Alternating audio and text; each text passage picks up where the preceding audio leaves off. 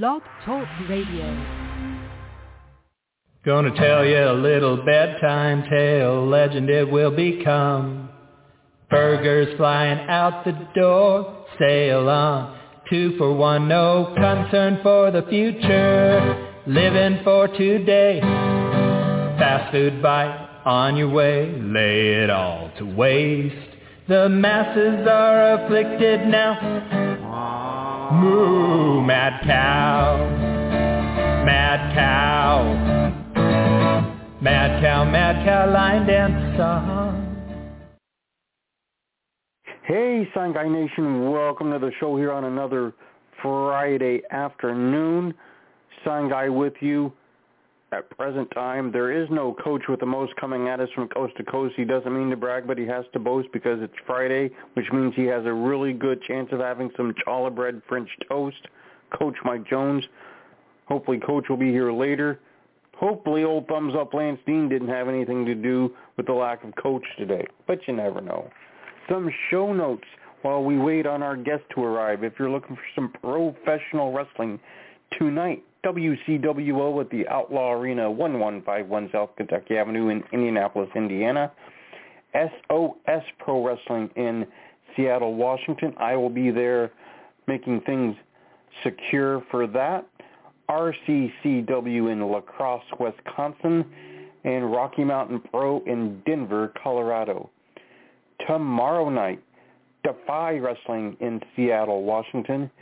DOA Pro Wrestling in Portland, Oregon, APW in Cincinnati, Ohio, WTF in Fortville, Indiana, MPG Pro Wrestling having a benefit show in Noblesville, Indiana, FWF in Warsaw, Indiana, ARW in Lake Station, Indiana, EPW in Washington, Indiana, DPW in Zanesville, Ohio, NVW in Danville, Illinois, NSW in Lexington, Kentucky, 907 Wrestling in Anchorage, Alaska, MMWA in St. Louis, Missouri, WWN in Ritchie, Florida, DP8 in Orlando, Florida, Rocky Mountain Pro in Inglewood, Colorado,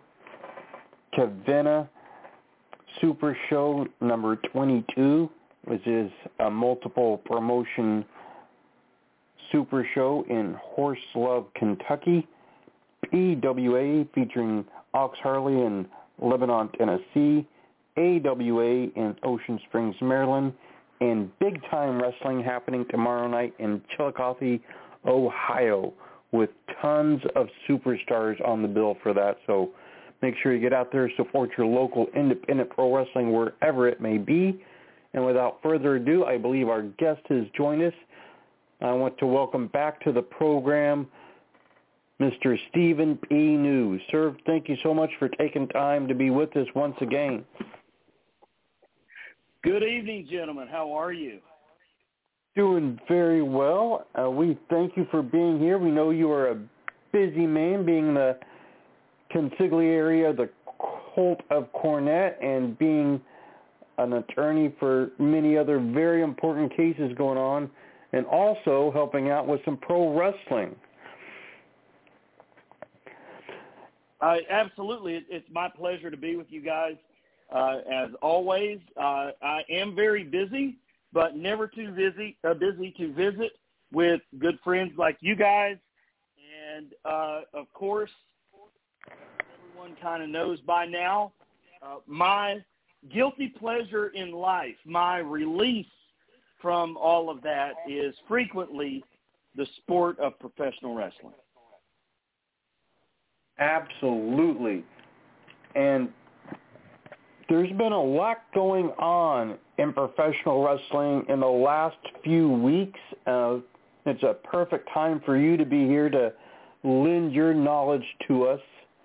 One of the major things that happened that I'd like to inquire to you, Ring of Honor was recently purchased by Tony Khan, and that means it was sold from Sinclair Broadcasting. looking at things from a legal perspective, what responsibilities would Sinclair Broadcasting have if there were any legal matters that Ring of Honor had going, and what responsibilities would fall into the hands of the new ownership group, if any? Well, it's interesting that you ask because, as you know, I have legal entanglements with Ring of Honor and Sinclair Broadcast Group right now. We attempted to have the Maryland arbitration provision in the independent contractor agreements of Kelly Klein and Adam Birch, better known as Joey Mercury, stricken, and we attempted at first to proceed in courts, federal and state courts in Maryland. And unfortunately, we didn't prevail on that. The arbitration provisions stuck. So we have recently filed the cases, Sinclair and Ring of Honor, as arbitration. And the discovery process, depositions of witnesses, and all of that will go through the arbitration process as opposed to a judicial process.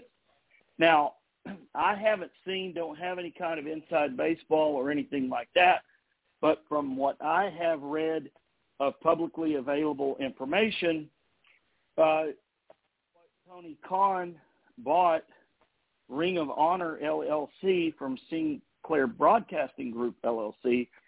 My understanding was it was an asset purchase and that it was not a merger and acquisition of Ring of Honor LLC with AEW LLC. So if it was truly an asset purchase by AEW and the Khans, then Tony purchased all of the assets of Ring of Honor, whatever those are, and any liabilities remain with Ring of Honor LLC or Sinclair Broadcast Group. So I'm sure that I will know some of the answers to those questions in depth as we begin the discovery process in my cases, but I don't know any more than the casual fan right now until I get a little more further into the litigation. My understanding was it was an asset purchase and that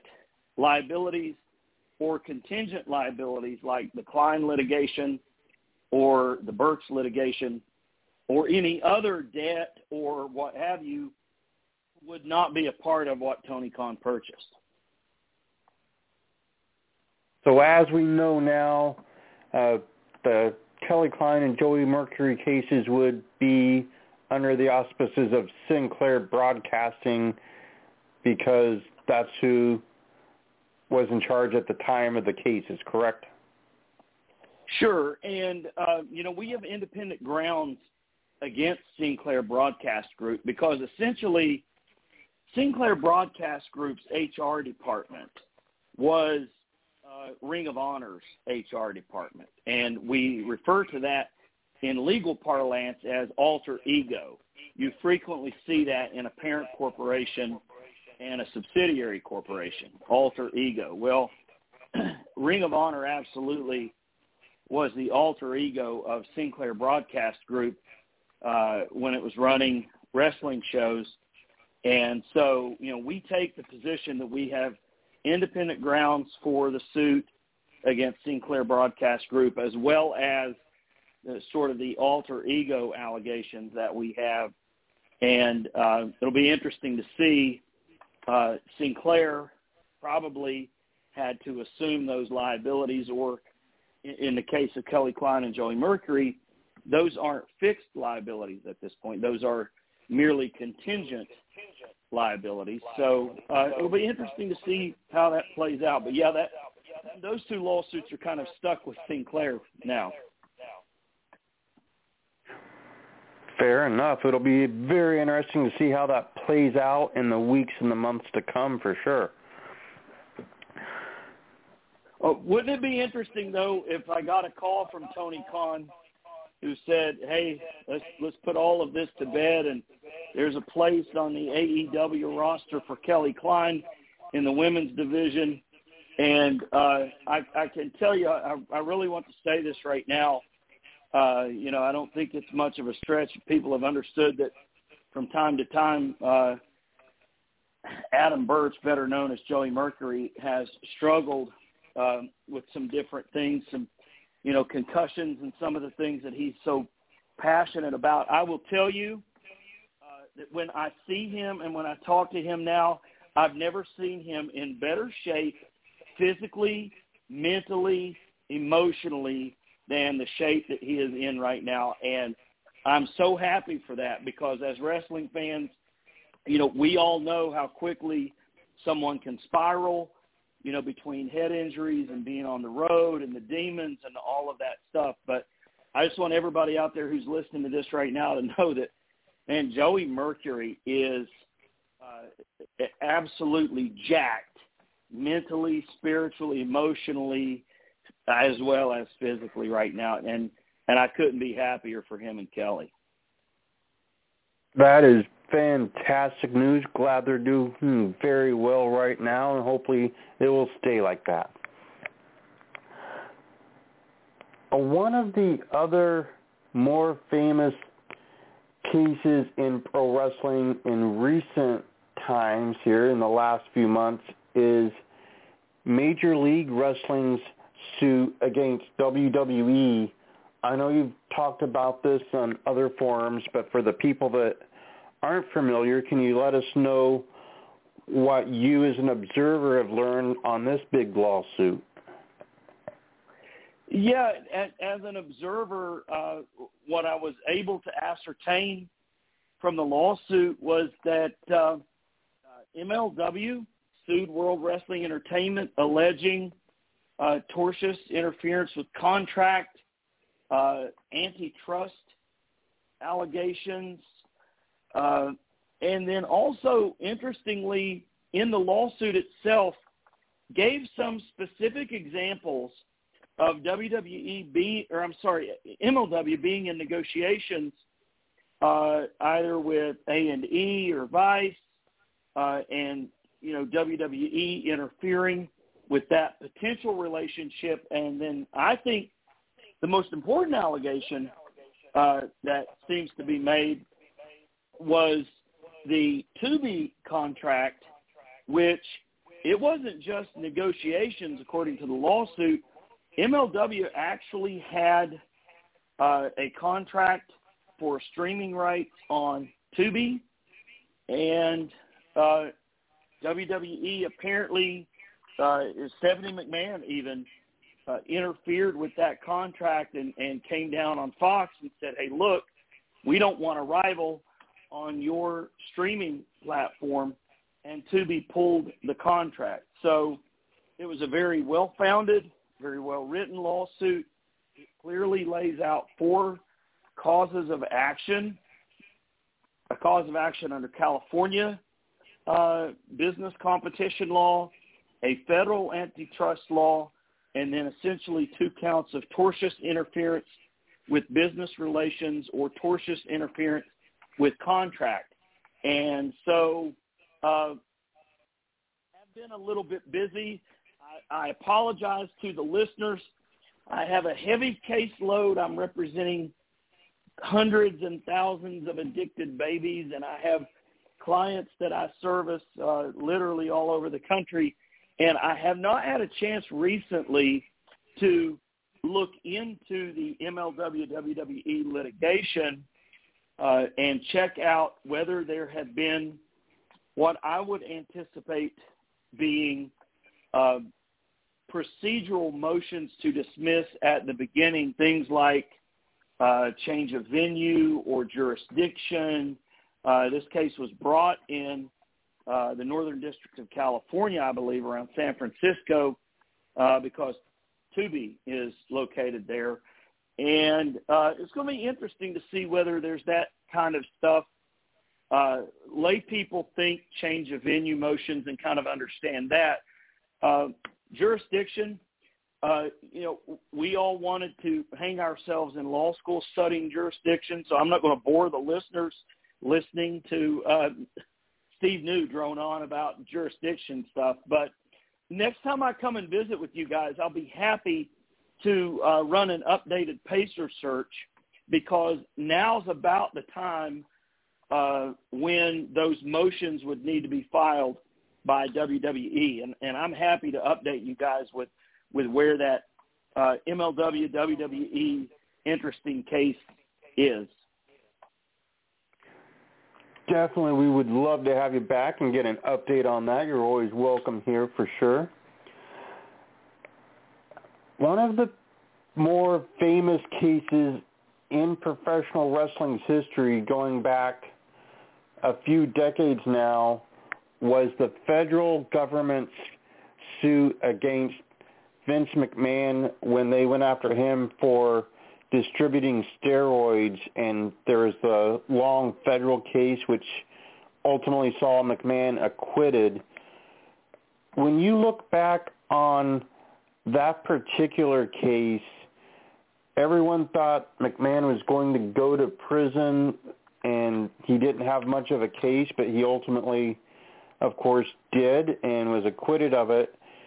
Do you think, looking back on things through what you have seen now and what you know now, that if the same trial against McMahon were to be held now instead of back then, the verdict would have been different, or do you think that we would have had the same result?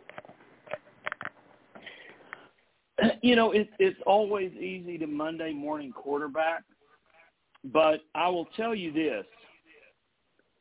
RICO cases, racketeering, influence, and corruption, what typically gets organized crime, you know, and we've all seen this in the movies, and we've all read the books and understand how this works.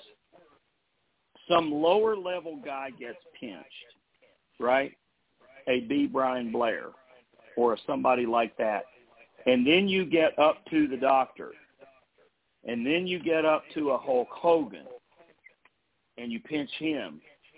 And then once you've got everybody pinched, you go for the kingpin and the guy who was orchestrating all of it and the corporation, who once again is his alter ego, and that who profited from the Doctor distributing all of these anabolic steroids.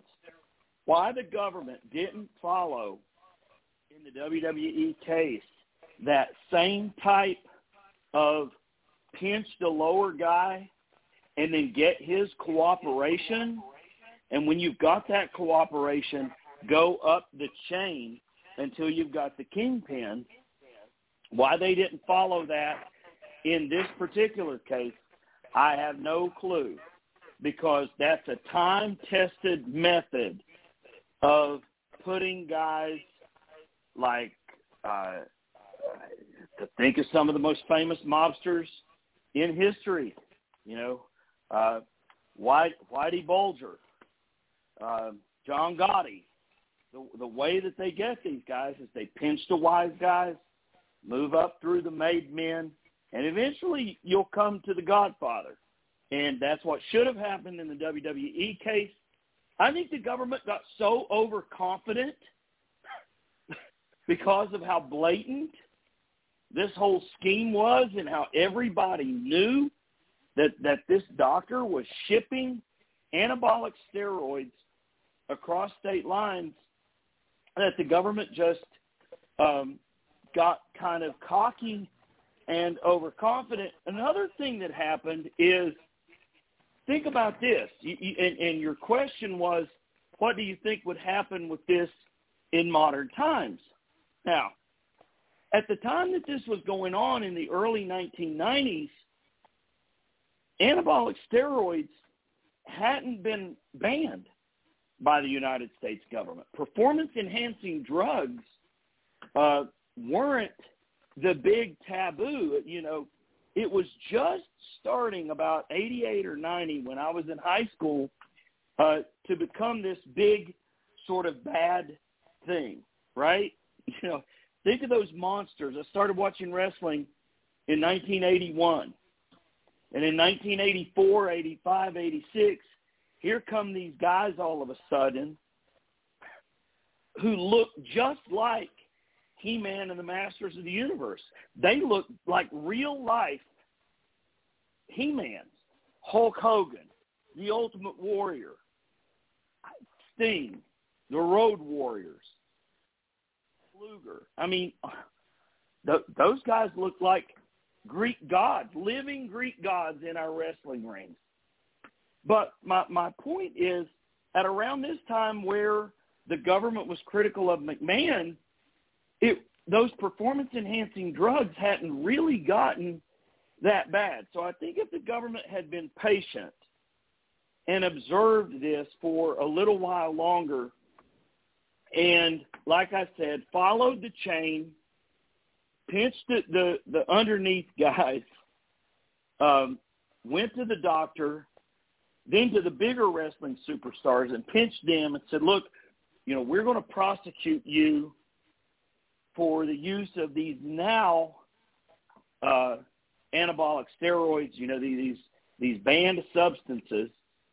They could have done it the right way, followed the typical type RICO type criminal case structure, and they probably would have secured a conviction or at least a criminal plea that would have probably seen Vince McMahon pull some jail time. Now, looking at the landscape right after the acquittal, which was in 1994, do you think that particular case changed anything as far as wrestlers using anabolic steroids? Do you think that the government, in its own way, even though they didn't get jail time from McMahon, they maybe helped to clean up the industry, or do you think that it was just kept under wraps more and it wasn't noticed as much and the federal government didn't really do anything to help the wrestling industry or the public at large at all after the long trial they spent a fortune on against McMahon?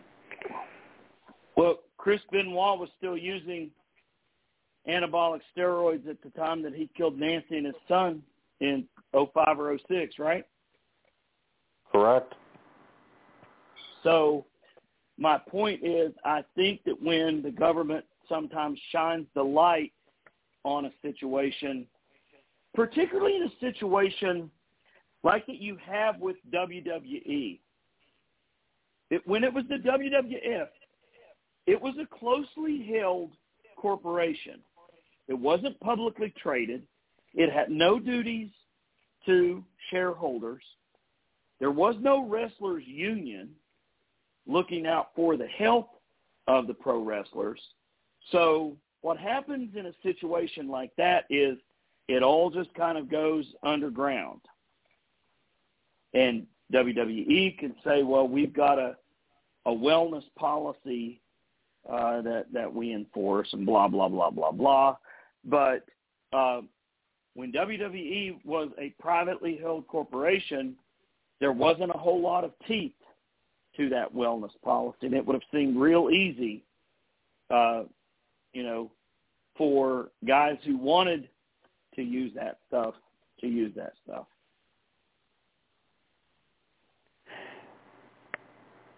Now, we've seen a lot of, over the years, lawsuits within the pro wrestling industry where wrestlers will sue promoters and vice versa over copyright infringement and trademarks, things of that nature. One of the more famous suits along those lines was when Jerry Lawler successfully sued the WWF for infringing on the King trademark that he had in Memphis. Is trademark and copyright suits something that you think is something that the promotions have a better chance winning, or is the edge over to the wrestlers more than the promotions? Well, I'm going to say that the edge goes to, and, my friend gimmick lawyer Mike Dawkins, who does work with Conrad shows and things, what he likes to say, and he's absolutely correct about this because he, unlike me, is an intellectual property lawyer. He understands first use always wins. So the reason why first use wins and that favors talent is unless the talent licenses that name to WWE, that talent can have that name for forever, particularly if it's their real name that they want to go by. Okay? Guys like Braun Strowman, that guy is going to have, Adam Scherr is going to have a FKA Braun Strowman from the WWE asterisk every time he goes on any kind of a poster, until he gets established as Adam Scherr. But a guy like Joey Mercury had Joey Mercury before he went to WWE. He didn't license Joey Mercury to the WWE. He only lent it for the time of period that he was there, and then he still has a right to use the name Joey Mercury, for instance. So copyright and trademark is one of those things where if talent's smart and they hire a good lawyer like my partner, Dusty Gwynn, who has done my talent agency partner, by the way, not my partner. Dusty Gwynn in my law firm and in my sports agency does intellectual property work. And we've been able to protect the names, gimmicks, music, different intellectual properties for professional wrestlers. That's one of the opportunities where the talent actually has somewhat of an advantage over the promoter. I think that Tony Khan, from what I understand, is really pretty good about helping the wrestlers protect and trademark their gimmicks, their names, everything like that with the use of attorneys like Mike Dawkins and others. WWE likes to have their own brand, and they don't really, absent somebody's real name, like Chelsea Green or Melina, for instance. Speaking of a recent case that I was involved in, Melina's return to the Royal Rumble, that's her real name. So WWE can't prevent Melina from using her real legal name. Out of there, it gets a little dicey, though. And, the talent would be well served to go ahead and trademark and protect their names and to not license that over to wrestling promotions when they sign what ultimately may end up being a short-term deal, or just go with their legal real name, or saying that you're going with the WWE's or Impact's or whoever's name that they're gimmick that they're giving you, and that you're going to give it up when you leave that promotion. Fair enough.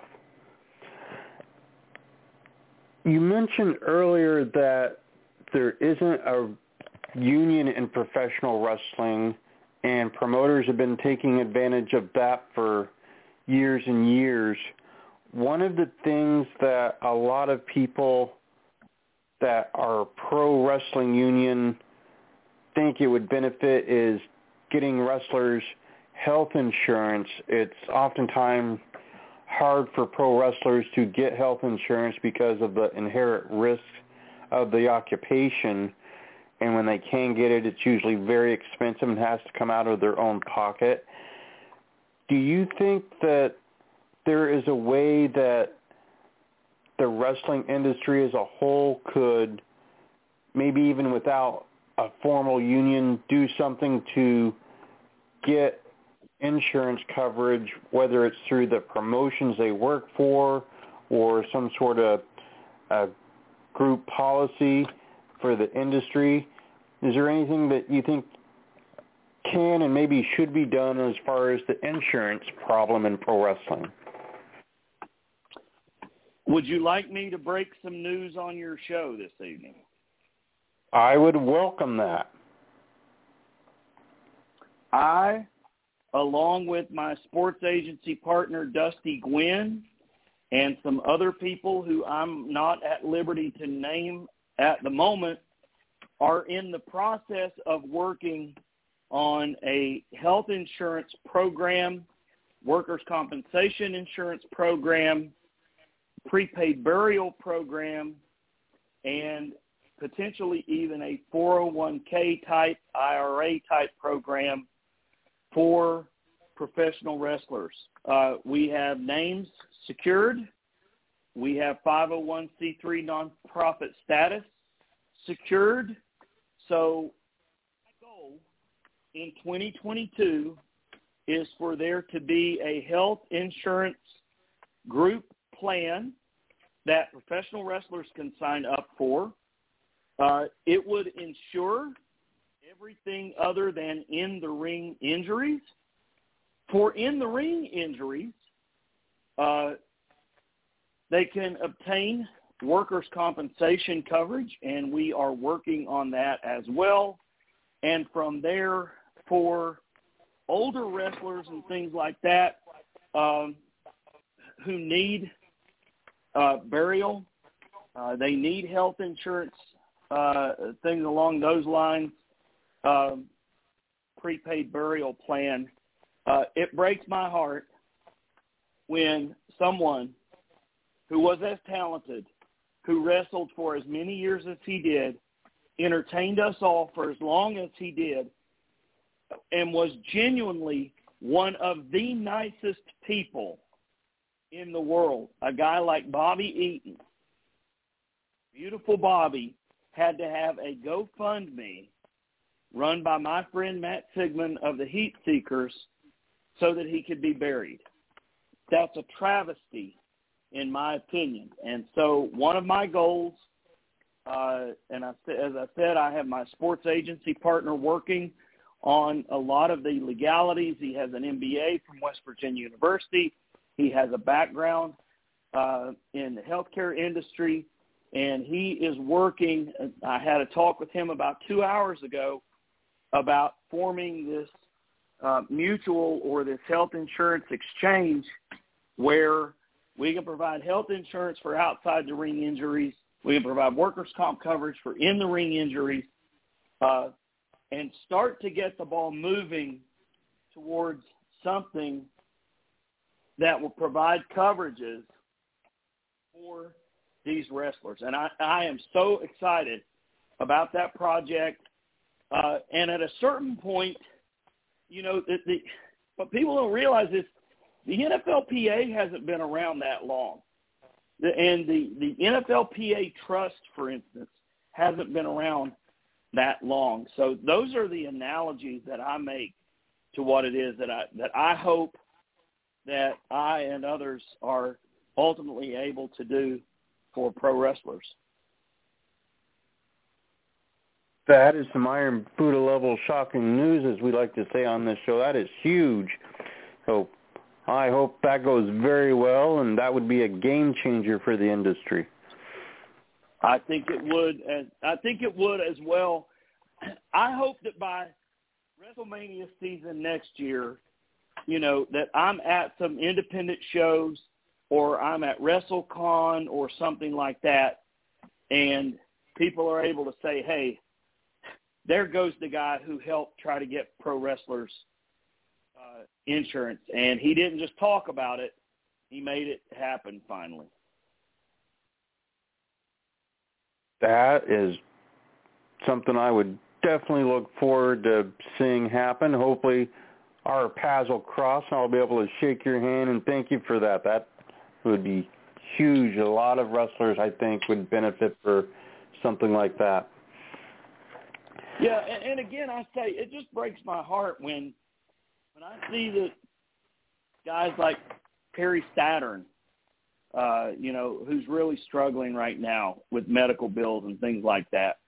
Those guys entertained us for so many hours and for so long, and they gave of their bodies so that we could be entertained. It's a sport that I've loved for over 40 years now, and it's a shame that we don't have it yet, but it's not too late to help take care of these guys and gals. Absolutely. Hopefully nobody else has to go through what Kamala and Bobby Eaton had to go through, the end stages of their lives. Right.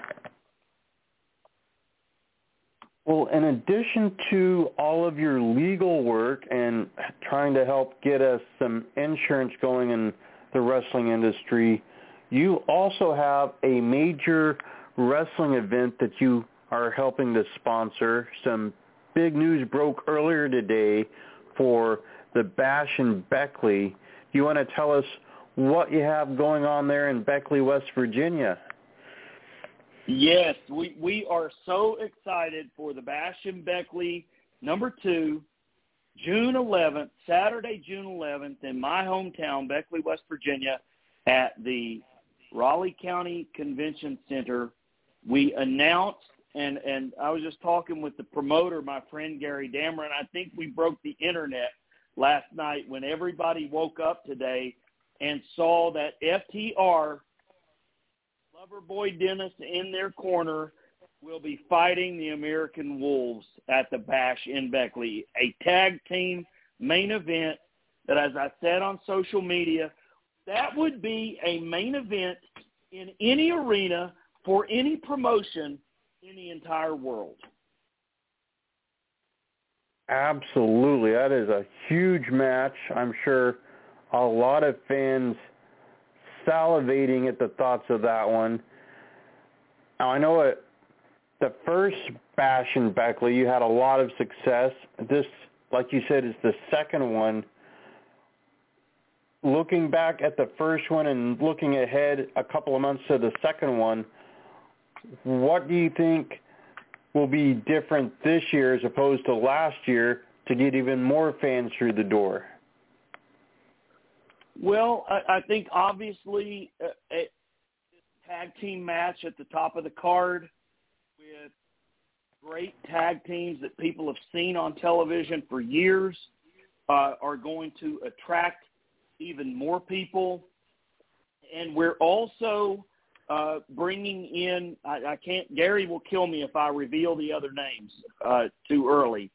But between now and when tickets go on sale April 11, I think that fans are going to be stunned, absolutely stunned, at the names of wrestlers are on television every week who are going to be at this independent promotion.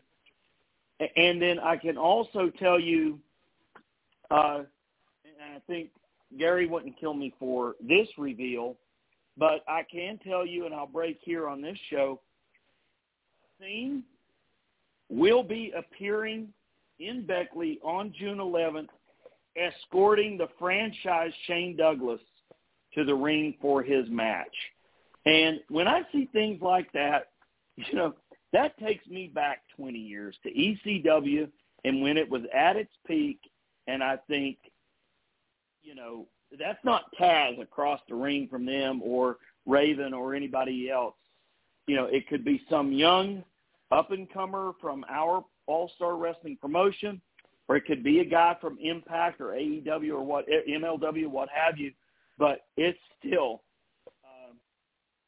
it's just an amazing opportunity to have that kind of wrestling back in Beckley, West Virginia. Beckley used to be a great town to run wrestling. Popo's ICW ran Beckley once a month. Jim Crockett ran Beckley once every other month. So there's a strong wrestling history here in southern West Virginia, and I'm trying to bring some of that back. I think the fans will just be blown away. Like I said, leading up to the ticket on sale date of April 11, and who else that we've got in the pipeline to announce coming to Bash in Beckley too. It's going to be mind-blowing.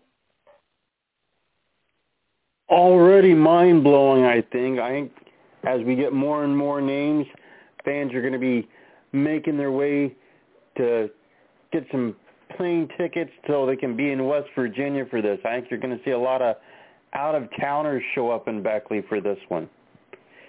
Yeah, I had a guy message me on Twitter today and said, is there anything else to do in Beckley, West Virginia, because my wife's not going to let me take this trip by myself to come down there? I said, we're America's newest national park.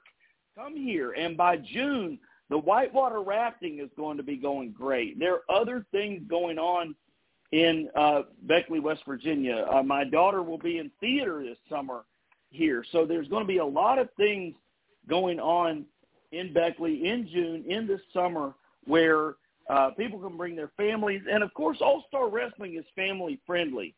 There's no bad language handled. There's no sexual innuendo or anything that anybody would have any problem having their 4 or 5-year-old child sit there beside them. So, but, yeah, I mean, that's great. If someone wants to fly in to Beckley or Lewisburg or Charleston, West Virginia, and then come down here and spend a few days, go to the New River National Park, see that great big bridge up there and the whitewater rafting and all that we've got to offer. I'm looking forward to having those out-of-towners in.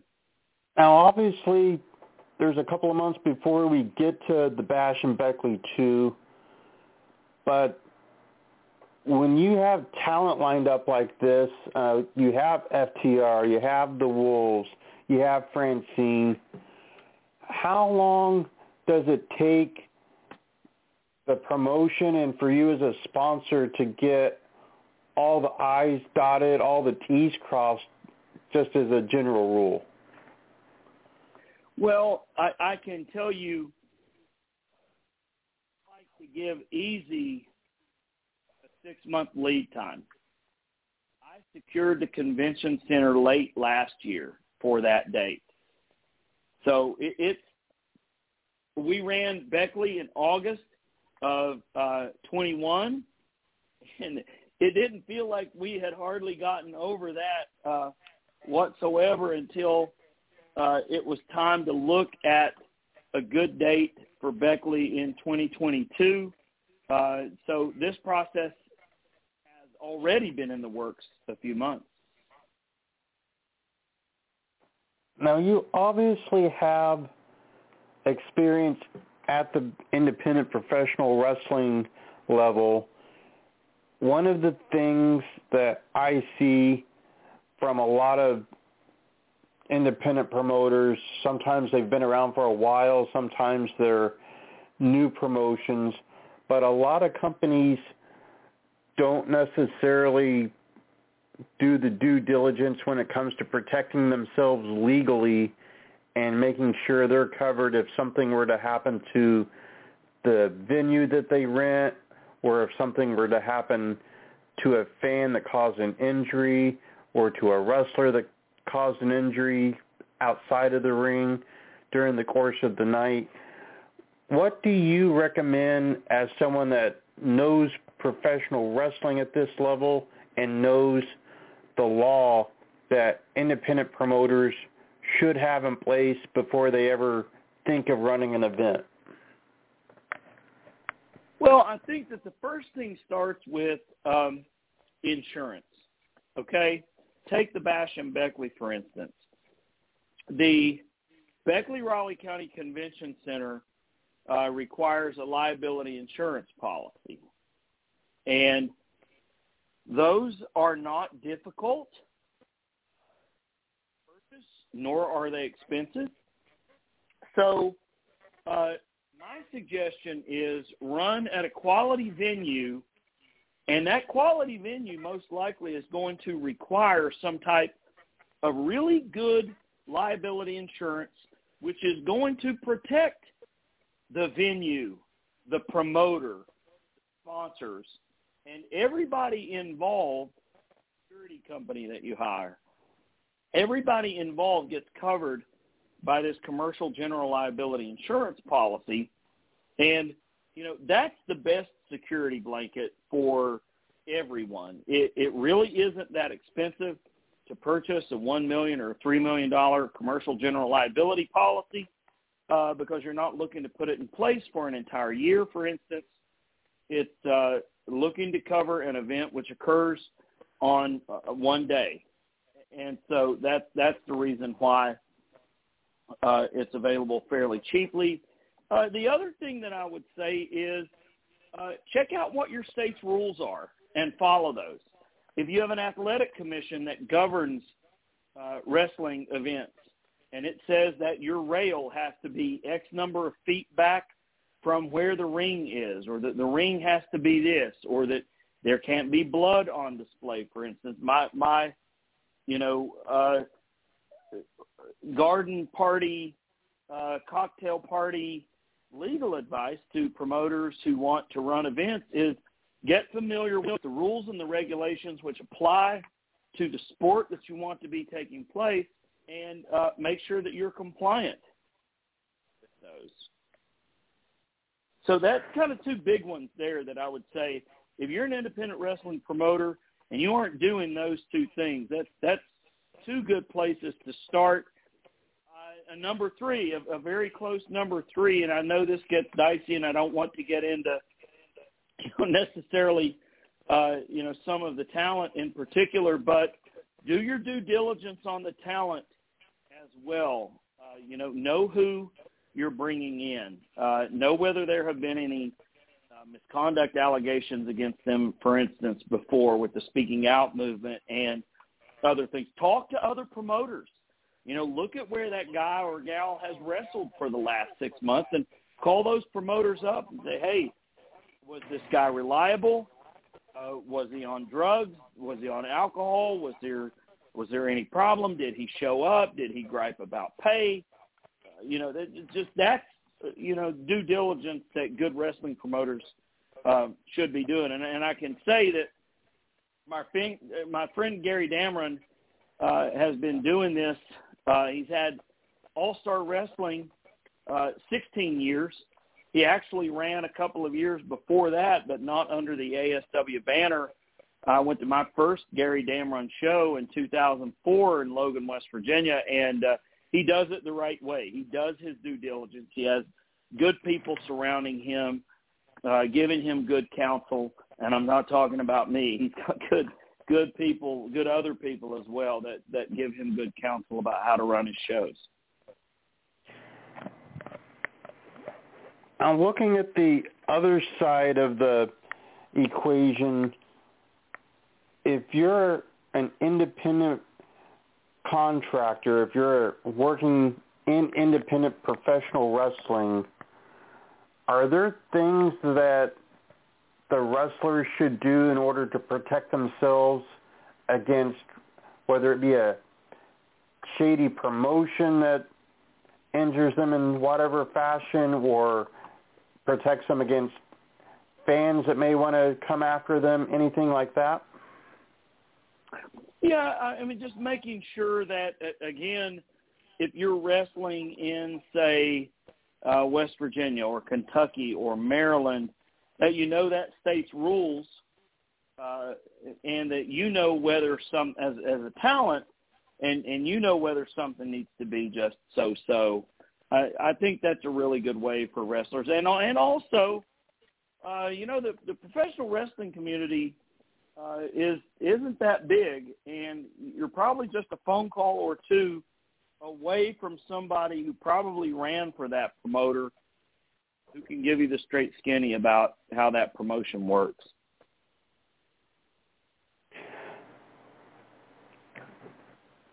Now, you also, coming up here in a couple of months at the Bash in Beckley, too, you have a lot of bigger name talent coming through. And when people that have been on national television or they've been well known on the independents come into local independent shows, not necessarily your own, but just as a general rule, they want hotel rooms, they want flights, they want certain things as part of appearing. wrestling traditionally has been sort of a handshake deal between the promoter and the performer. But here in 2022, do you think it's a wise thing for each party to have things in writing as far as what the agreements are, or do you think that the word of mouth and handshake deal is still relevant in today's landscape? Well, I can tell you the way that Gary and I do things with All-Star Wrestling. It's slightly more than a handshake, but it's, to have a guy on staff who's a lawyer, it's really not a whole lot more than that, because everything's done via email. Terms are spelled out. A lot of times the bigger stars will have an agent. The agent emails Gary, says these are the requirements, hotel,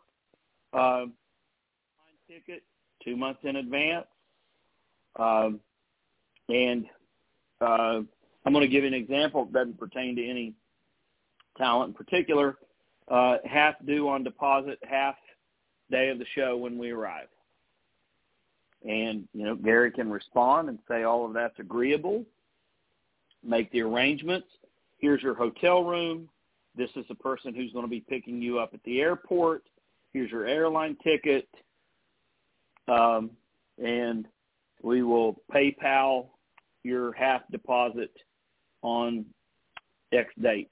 And that's really how simple it can be. And I think that if you live up to that kind of stuff, your word gets out there, your name gets out there, that you're reliable, and then just live up to your word at that point. It's these promoters that, I'll pay you when you get here, and someone goes to Kingsport, Tennessee, for instance, I'm Ashland, Kentucky, Bayou LaBattery, Alabama, just pick a name out of a hat, Terre Haute, Indiana, and thinking they're going to be paid once they get there, promoter stiffs them or something. That's where wrestling promoters get in trouble. Not that the fine promoter at New Wave Pro Wrestling in Terre Haute, Indiana would do that. They're a fine, reputable company. But, absolutely. I said the School of Morton, I think, is in Kingsport, Tennessee. So I thought of that when I said that Ricky and Kerry don't shoot me. Those are great guys. So absolutely. It was simply hypothetical for sure. Now, looking at the landscape here in the next few months, obviously there's been a lot of things happening in the wrestling industry. You gave us some huge news about the insurance, and then, of course, the lawsuits that are in the works that look like they're going to be going forward. Is there anything that you see on the major companies or even at the independent level that you think might spark a suit in the months to come that isn't actually a lawsuit right now as we speak?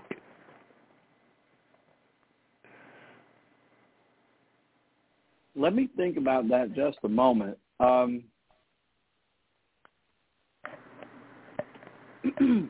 I could foresee situations where guys who are trying to start their own promotions, particularly ones who have aspirations of television deals or whatever, might follow suit LW and say WWE, AEW, Ring of Honor. Those are all companies that are owned by billionaires.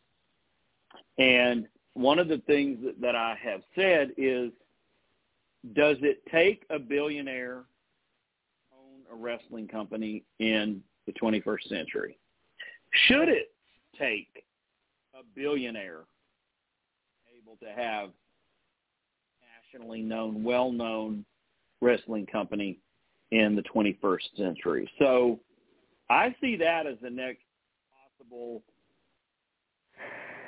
tier, if you will, with whether or not, these constitute monopolies on the marketplace. That will be very interesting to find out, to see if more people kind of jump on that bandwagon. Well, we are down to the last few minutes of the show, and I want to make sure that you have ample time. If there's anything you want to say to the listeners, plug and promote anything and everything that you would want, floor is all yours. Well, thank you so much. As we sit here right now, tomorrow in Chillicothe, Ohio, is the World Classic Big Time Professional Wrestling Show in Chillicothe at the Uniauto High School there. Bobby Fulton, Jackie Fulton, Bobby's son Dylan Hines are putting this show on. New Law Office actually sponsored this 2 years ago.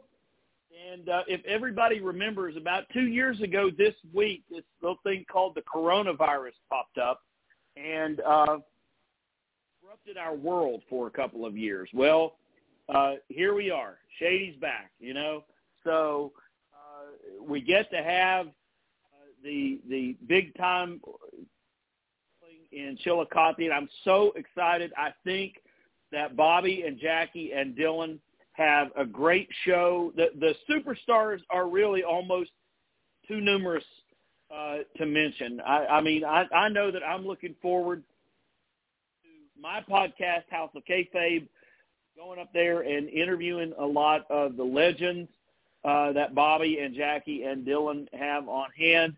But goodness gracious, it's just a great time. Doors open at 12, I believe.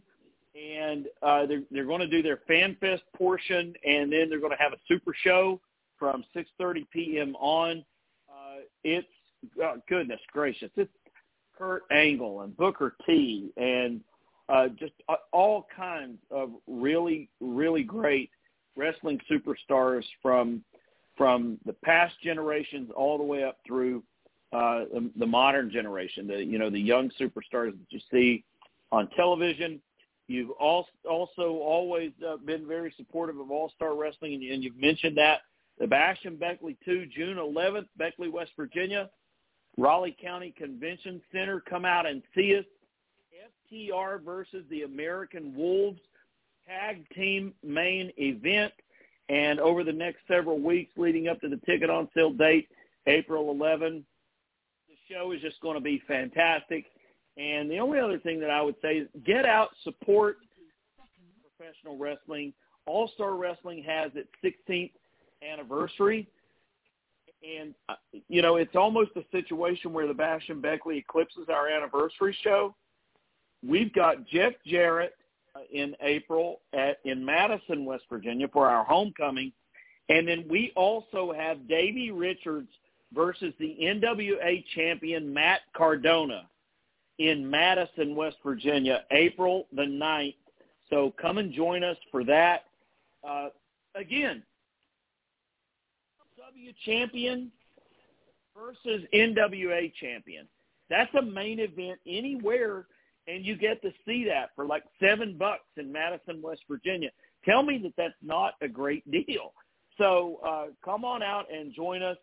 And on a personal note, I'll say our law office does a lot of things, not just car wrecks or 18-wheeler wrecks or anything like that. We do that. We also do medical malpractice cases, wrongful death cases. And, of course, we've got the handful of class actions that we're involved in for everything from babies born addicted to opioids to the 3M earplug litigation for veterans who served in wars, right up to the faulty cancer-causing CPAP cases. So we do just a little bit of everything at New Taylor & Associates, and if we don't specialize in it, we will get you in the hands of someone who does. So reach out to us. Phone number is 304-250-6017 or newtaylorlaw.com. You can find me Twitter at Stephen P. New. Well, Mr. New, as always, it has been an absolute pleasure having you on the show. We appreciate you taking the time to be with us like usual. We appreciate the huge news you broke with us, and we look forward to the next time you are back with us.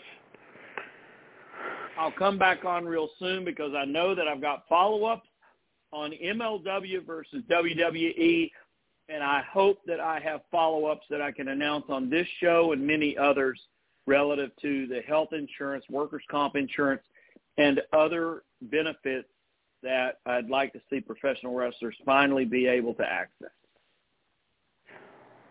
Well, you are definitely always welcome here for sure. You just have to give us the word.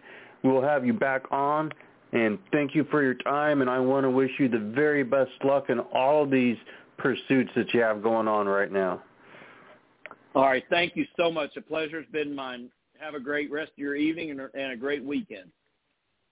Absolutely. Thank you very, very much.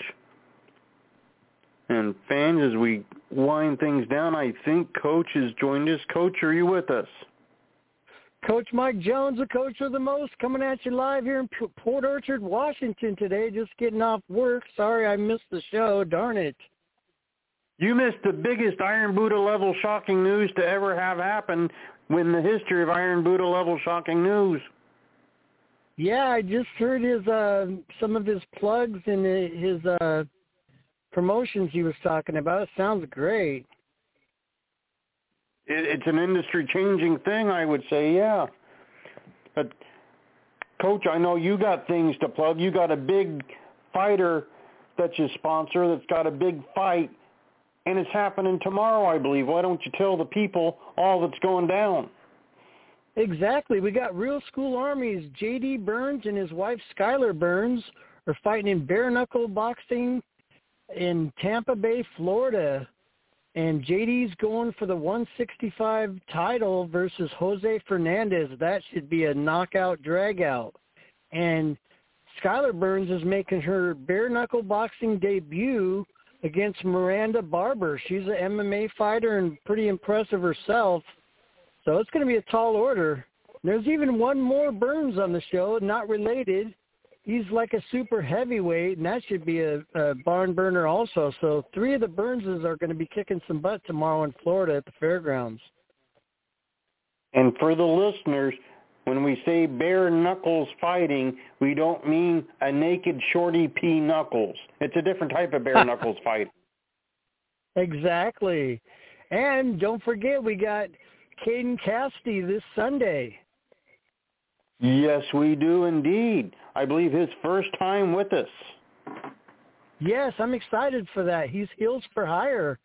And, of course, he's a busy man. We're lucky to get him, lucky to even have him on. I think he can only do like half the show, but we're definitely grateful to have him. I believe so. I believe he's at a booking, but he's making the time to be with us for as long as he can Sunday. So we definitely appreciate Caden Cassidy doing that. Yeah, and you guys can reach me at Coach Mike Jones at Instagram, Facebook, YouTube, and Twitter. Also, don't forget to check out the Real School Army and NGW Green Room. And, hey, I'm looking forward to sign of the times tomorrow at an undisclosed location. Absolutely. Fans can look forward to that for sure. And then also we have a Buddha special this particular week coming up, Coach. The 15th, which is Tuesday. Our old buddy pal Chad French is coming back to the show. It's that time of year once again. The 3rd annual Paulcade. We'll be discussing all things Paulcade with Chad French, the promoter there, as they raise funds for the local Humane Society. Annual good cause. We discuss it every year. It's going to be great to have Chad back here talking about this year's version. Oh, yes, definitely. I'm excited. And then 1 week from this very day, Coach, we have Buck Sexton coming to the program. Buck and I go back a very long ways. He has opened up his new company, Warrior Pro Wrestling, after he purchased the HPW ring, a ring I know very, very well. So we'll have Buck on here in 1 week. Should be a great time with Buck Sexton as well. Definitely, yes. Looking forward to it. All right, and fans, you can always follow me on the Twitter, but not literally. I don't want to turn around and there you are hiding behind a tree or something, wearing a pair of novelty glasses and a nose. You can follow me at the Twitter at SignGuyHPW. You can look me up on the Book of Faces. There's a Sign Guy fan page. You can find the Turnbuckle Turmoil Facebook page and the fan page on the Book of Faces, or you can go to the Twitter, Turnbuckle_T. Also, you can follow Chicken Bob on his social medias. He's got the Book of Faces, he's got the Twitter, and he's got the Gram. Chicken Bob, very proud of his Gram coach. Yes, he's impressive. All right, well, Coach, do we have anything else we need to say, plug, promote? What about, are you able to reveal May's, what do you call it, the special May month? The theme for May, yes, we can, because it's fully booked now. It is Blade Month. Blade Month coming to Turnbuckle Turmoil. All the Sundays in May will have a guy named Blade on it. Here's the rundown, Coach. Perk up your ears for this. The first, we have Roger Blade, who once punched me in my head right in the Outlaw Arena. The 8th, we have Nebraska's own Brian Blade. The 15th, we have Damian Blade out of the state of Missouri. The 22nd, we have Johnny Blade out of the state of Texas, who happens to manage the Pacific Northwest's own Jason Sullivan. And then on the 29th, we have our second Johnny Blade of the month. He is out of the Midwest. But, Coach, listen to this. He actually spent a few years in his youth living in Pierce County, Washington. You're familiar with Pierce County, Washington. Definitely. That's where I grew up. And, hey, we're going to have to get the theme song, Johnny Blade, from Black Sabbath's Johnny Blade. They have a song. We just might do that. We'll have to take a second to message our sound person, Beast Barnett, see if he can hook that up for us. Yeah, and then, of course, we got another Buddha special, May 4th, for May the 4th Be With You, Star Wars special, coming up on May 4th with, so far confirmed, is Wild Lyle and Joe Love from the Nevermore, and then isn't Steve Bragg's going to be on there? Stompin' Steve will be on there. You know how he loves the Star Wars, so... Definitely, and we might even try to get Patrick Large to call back in. Perhaps so, perhaps so. I think we'll have at least a couple more people that will have on with the aforementioned confirmed guest, but it's going to be a huge May the 4th. Yeah, and then we're already getting people lined up for June, but it's a little early to announce those yet. A pinch on the early side, but it's going to be a big June for sure. Yep, they're filling up fast. They are. It's good to fill up things, especially on the 6th of May. Yes, definitely. Yes. Well, Coach, if that's it, I guess we will wrap this up nice and neat. We want to thank Stephen Pinu again for coming on and talking some legalese and some pro wrestling with us. If you have an independent show near you, go out there and support that. I will be helping secure things at SOS Wrestling later this evening, so you should come out not only for that, but one of the very few chances you'll have to see Girl Hebner back in the stripes in Seattle, making a rare appearance on the Independents. It's going to be great to see Girl back here in the home area, so make sure you get out there and support that. We will be back with you on Sunday afternoon with the aforementioned Caden Cassidy. So everybody stay safe out there, and we'll talk to you then. Thank you.